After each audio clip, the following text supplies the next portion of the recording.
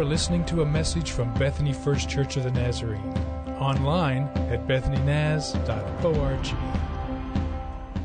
Well, good morning. When your pastor calls you after 9 o'clock at night, because I got the phone call a little bit before Chris did, and you see his name on the screen, you know that this is probably not good news. I'm hoping it's not bad news for you all this morning, but it's a delight to be here. And if I know anything about Pastor Rick, there will be a story that will come out of this whole experience in the LA airport. Well, I'm told that this is a really, really intelligent crowd, so I'm going to do a little audience participation this morning. I want to talk to you about really what I think is the most dynamic duo in the history of the world.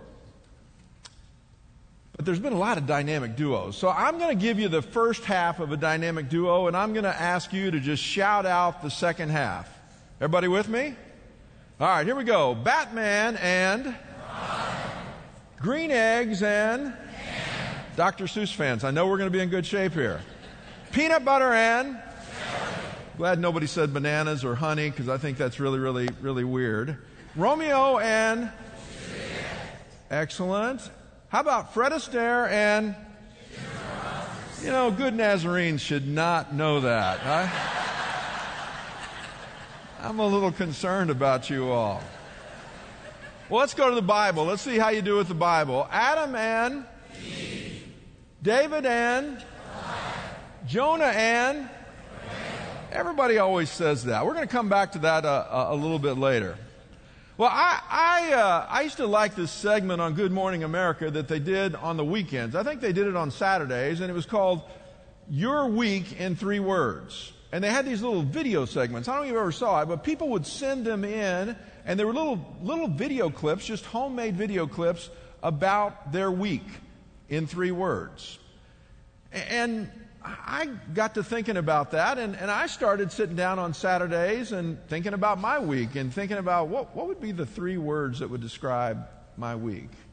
You could do that with me today if you wanted to. But then I went a step further and I began to think about what about my life in 2 or 3 words? That's kind of a heavy question to put to you this morning, but what would people say about your life?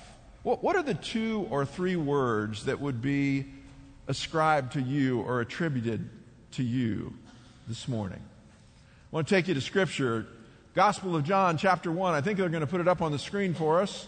I'm hoping they're going to put it up on the screen for us. Here we go. Can you guys read this out loud with me? In the beginning was the Word, and the Word was with God, and the Word was God.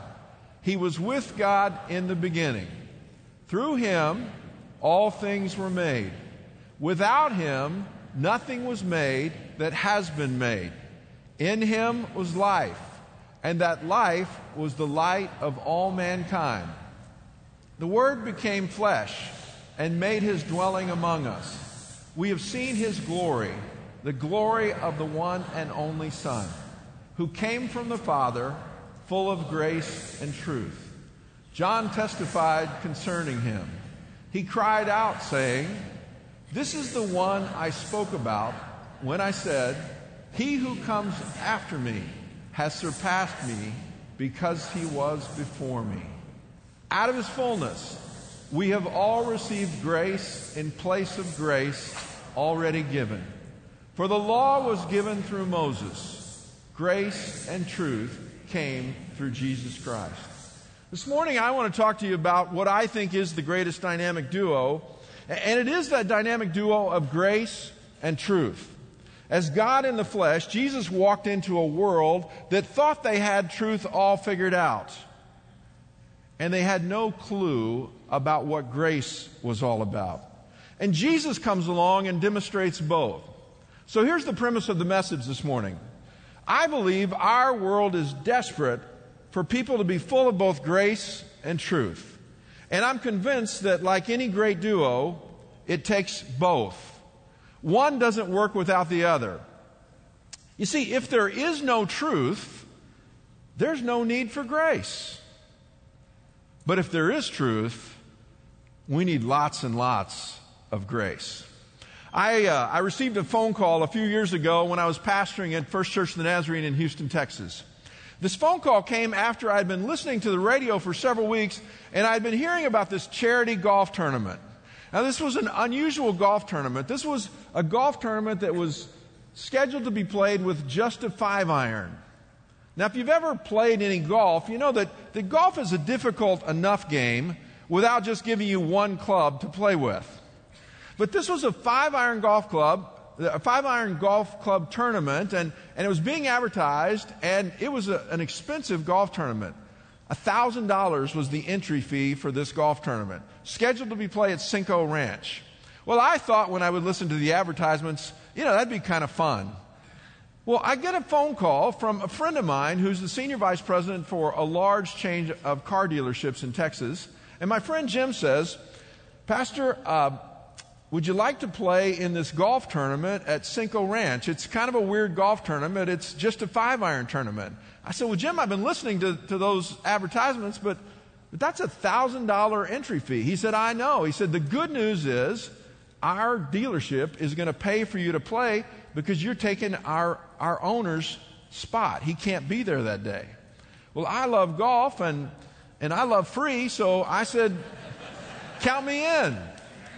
So we show up that day, and it started with a breakfast, and then they had golf, and then they had lunch, and they were giving away all kinds of prizes. And so I get there that day, and I go to the table, and I see something kind of strange. My friend is there, and his boss is there, and I know his boss because I've seen his boss on TV making the commercials.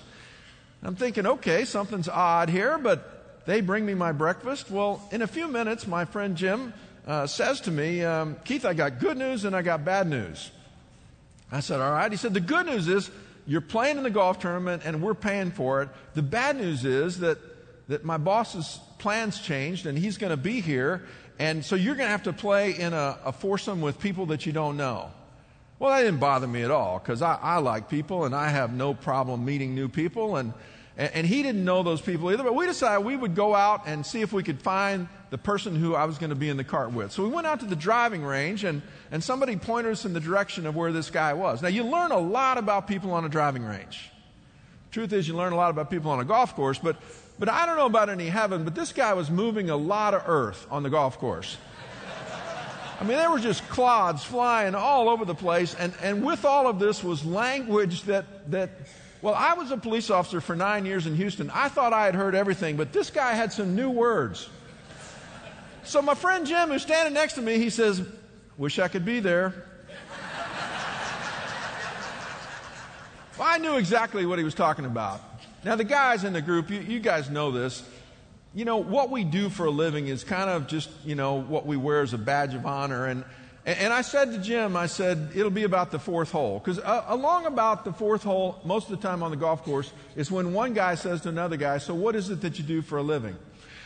So Jim said, you got to tell me the story later because I know this is going to be a classic. Well, we start out, and this guy was just unbelievable. His name was Bill, and Bill was an investment banker, and Bill was just so full of himself. They say a problem with the self-made man is that he worships his creator. And this guy was worshiping himself. I mean, he was telling me all about himself and all of the houses that he owned and all the places that he had been in the world and all the money that he had made. And it was just, and the language was, the good news was he didn't ask me a thing about myself. We made it past the fourth hole and the fifth hole and the sixth hole. And I really began to pray and said, Lord, please don't let him ask me what it is that I do because I really don't want to embarrass him. And I know that it's going to be embarrassing. Well, we make it all the way through the front nine, and we're on the back nine. We tee off on the 14th hole. We get back in the cart. We're headed down the fairway, and Bill says, so, Keith, what is it that you do when you're not playing in charity golf tournaments? Well, I've been thinking about it and praying about it for 14 holes. So I said, Bill, I'm in the investment business. He said, really? He said, I'm in the investment business. I said, yeah, you told me that. He said, you look like real estate. You do real estate? And I said, no, I don't do real estate. Stocks and bonds? No. Commodities? No. Banking? No. He said, well, what kind of investments are you involved in? I said, well, I'm involved in eternal investments. He got this really weird look on his face. He said, I've never heard of those. And I didn't say this, and I didn't laugh at him, but I wanted to say, I'm not really surprised about that. I wish I had a great story to tell you about how I led Bill to the Lord that day, but I don't. I said to Bill, Bill, the joy of my life is telling people about Jesus and telling people about eternal life, and the fact that eternal life doesn't start when we die. It starts the moment that we say yes to Jesus. And I gave him about a minute and a half or 2 minute kind of message about the gospel. And he didn't say anything. In fact, he didn't say anything for the last few holes of golf. And we shook hands and went our separate ways. And I've told Bill's story a time or two and prayed for Bill every time that I did. Here's what I know about Bill. The only way that anybody ever was going to reach Bill with the gospel is if they extended grace in his life and built a relationship until they got to the point that they could give him truth and he would be willing to listen to that. So grace and truth is what I want to talk to you about this morning. And let's start with grace. Grace is God giving himself to us. That's what happened, John 1:14. The Gospel of John, this first chapter is the Christmas story. Now, there's no manger, and there's no wise men, and there's no Bethlehem. It's just, in the beginning was the Word. And verse 14 says, and the Word became flesh and made his dwelling among us. I love the way that Eugene Peterson says it in the Message. He says, the Word became flesh and blood and moved into the neighborhood. The proximity that was revealed there. That's what we do when we love people, right? We're close to them. And that's what Jesus did. He moved into our neighborhood. He extended grace to us. Now, that wasn't his first act of grace. You could argue that creation was, and the establishment of relationships, and giving us the freedom of choice, and manna and quail, and the list goes on and on. Salvation is a gift of grace. Ephesians 2:8 says, for it is by grace you've been saved through faith. It's not from yourselves, it's the gift of God. But salvation is not the only grace you've received, are receiving, or will receive. I love what Jerry Bridges says. He says, your worst days are never so bad that you are beyond the reach of His grace. Your best days are never so good that you're beyond the need of God's grace. Every day should be a day of relating to God on the basis of His grace alone. So grace is God giving Himself to us.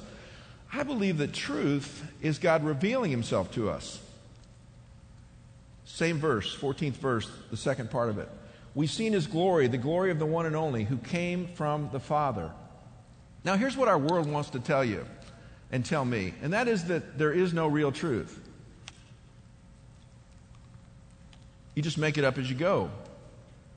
All roads lead to heaven. But there's a problem with that. That's not what the Bible teaches. In fact, 28 times alone in John, Jesus is recorded as saying, I tell you the truth. Jesus came not only to tell the truth, but to be the truth. And truth becomes the plumb line against which all human behavior must be measured. Truth can be believed or denied, accepted or distorted, obeyed or rejected, celebrated or hated. The interesting thing about truth is this: no matter what you do with truth, it doesn't change the truth. Your automobile may be able to go 100 miles per hour. I wouldn't invite you to test that, but let's just say that you decided that you were going to get out on Interstate 40 and drive 100 miles an hour. I've been on Interstate 40. There are people on Interstate 40 that drive 100 miles an hour. Let's say that you're driving 100 miles an hour and you get stopped by a friendly Oklahoma Highway Patrol officer. And he or she says to you, do you know the speed limit? And you say, yes, I do. Did you know that you were speeding? Yes, I do. Why were you speeding? Well, you could have a variety of reasons. You could say, I just felt like it. Now, that's probably not going to go well with you if you do that. You could say, my friends were in the back seat and they were making fun of me because I drive slow, and so I was just proving to them that I can drive 100 miles an hour. Or you could say, if the manufacturers of the car didn't want you to drive 100 miles an hour, they wouldn't have made the car be able to go 100 miles an hour. Doesn't matter what you say. If the truth is that the speed limit is 70 or 75, or in Texas, where I'm from, 85 some places, if that's the truth, it doesn't matter whether you like it, accept it, believe it, it doesn't change that it's true. And the same, I believe, is true in our world today. Regardless of whether or not society wants to accept the words of Scripture as truth, it doesn't change the fact that it's truth. So what do we do with truth? Well, I think we recognize that it's timeless. Jesus said He's the way, the truth, and the life. Everybody, all men come to me, only through me to the Father. It's the same. Jesus is the same yesterday, today, and forever. Truth was designed to be taught, I believe. That's why there is a place next door called Southern Nazarene University. That's why there's a place called First Church of the Nazarene in Bethany, Oklahoma. Our job is to teach truth. Oldest Christian school in the country, Harvard University. If you go and you do any research on them, you'll find out that they were created with the express purpose of training ministers. Now, today, nobody would think about Harvard University as a Christian school. But if you go back to the original seal of Harvard, you'll find that there's 3 Latin phrases on there. Veritas, truth. Christos, Christ. Et ecclesia, the church. And the scripture verses, John 8:31 and 32. Jesus' words, you will know the truth, and the truth will do what? It will set you free. You can Google Harvard seal today, and you know what you'll discover? There's nothing about Christ. There's nothing about the church. That wouldn't be politically correct. And certainly there's no scripture, no John 8:31 and 32. But it still does have the word veritas, or truth, in Latin. The problem with that is that truth has to be based on something. So truth is timeless, and truth is to be taught, and that's what we're trying to do here at Bethany First and what we're trying to do at Southern Nazarene University. I think the best teachers and the best professors that I've ever had have been people that understood that dynamic duo, the tension between grace and truth. So grace is God giving Himself to us. Truth is God revealing Himself to us. Jesus comes from the Father full of what? Grace and truth. Grace and truth were what Jesus was all about. So I believe with all my heart that grace and truth go hand in hand. They're the ultimate dynamic duo. One does not work without the other. I don't know what your experience in life has been, but here's been my experience. Sometimes what I really needed from somebody was grace, and what I got from them was truth. And then there were other moments in life when what somebody really should have given me was a big dose of truth, and what I got was grace. If we can understand the way that grace and truth are to be lived out, I think it dramatically changes the way that we deal with our children, our spouses, our friends, the people we work with and work for. Now, I want to tell you that this isn't easy stuff, because there is that dynamic tension between grace and truth. I'll tell you how it worked at my house one time. My wife is here today. Sometimes preachers tell stories about their families when their family aren't present, so they can kind of embellish the story, but this is not an embellished story. You can visit with her after the service, and she'll confirm that every word of this story is true. We had an argument at our house a number of years ago. I'm sure that it never happens at your house, but we had an argument. And it must have been a pretty good argument. Today, neither one of us can remember what it was about, but we went to bed mad. Now, I know what Scripture says. Don't let the sun go down on your anger. Well, we let the sun go down, way down, and we were angry. Now, here's the great thing about me. I have trouble remembering arguments. So by the time I woke up the next morning, I had completely forgotten about the argument. My wife might be a little bit different than that. But in those days, she went to work really early in the morning, and she was up and gone before any of the rest of us were up. And my job was to get the kids up and hose them down, feed them, water them, and get them off to school. So I had a very set routine, and she knew what the routine was. So I started making my way around the house that day, and I had all my chores that I had to do. And so, I went to shave and brush my teeth, and there was a Post-it note that was on the mirror. And it had an S on it. And I thought, that's weird. I didn't put that there. And then I went to get the dog food because I had to feed the dog. That was another chore in the morning, and there was an L on a Post-it note. Well, as I make my way around, I soon discover that I have this message that's been left to me on Post-it notes. It spells the word slime. S-L-I-M-E. And it's like, oh, that's right, we had an argument last night. Man, I must have really messed up because she's calling me slime. So I go off to church that day, and I don't talk to her all day long, which was really, really rare. But I didn't call her, she didn't call me. And so I come in from the church that afternoon, and she's fixing dinner, and I go in and change clothes and come back in the kitchen, and she says, you didn't call me today. And I said, well, I figured you didn't want to talk to people that you think of as slime. She said, you're not very smart, are you? I said, what do you mean I'm not very smart? Well, she had rearranged the letters on these Post-it notes and left it on the counter, and it said, smile.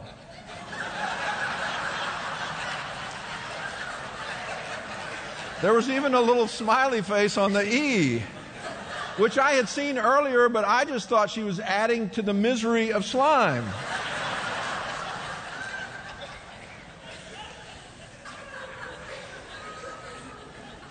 So here's the deal. She was extending grace, and I was receiving truth.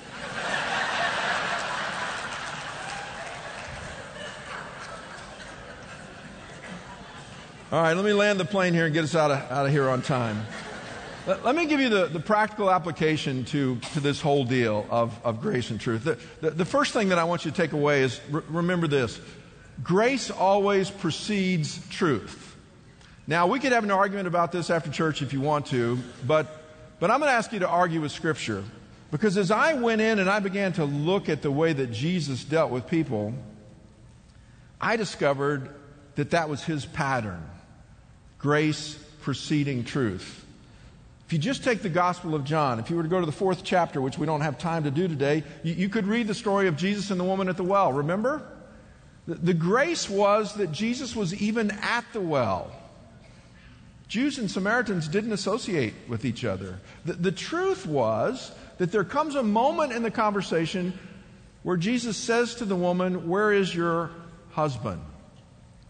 Skip over to the 5th chapter. The man at the well. The grace was, do you want to get well? But later in that same story, Jesus says to him, stop sinning. That's the truth.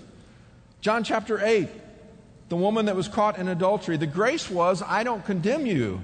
The truth was, go and sin no more. The washing of the feet.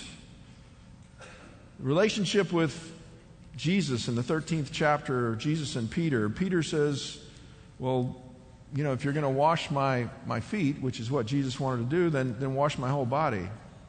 The truth is that moment when Jesus says, if you're not going to let me wash your feet, then you'll have no part of me. So the best that I can tell, if you're in doubt, understand that grace precedes truth. But the second thing, and this is tough, but you got to understand there's a time for grace and a time for truth. Now, for some of us, because of our personalities or the environment that we grew up in, grace comes much easier than truth. We're just people that just are naturally full of grace. And it's really, really hard for us to have that moment of confrontation and to offer truth. The opposite is also true. For some of us, we just, by nature, kind of want to go around smacking people on the head with a Bible. We just want to be a Bible quoting machine, and we just dump bucket loads and dump truck loads of truth on people. But we're much more comfortable with truth than grace. So it's critical to understand that we need to be operating in balance in our lives if we're going to fulfill our call to imitate Christ and influence others. So, I said Jonah, you said whale, big fish. Yeah. You know, everybody does that. But there's another character in that story of Jonah and the whale.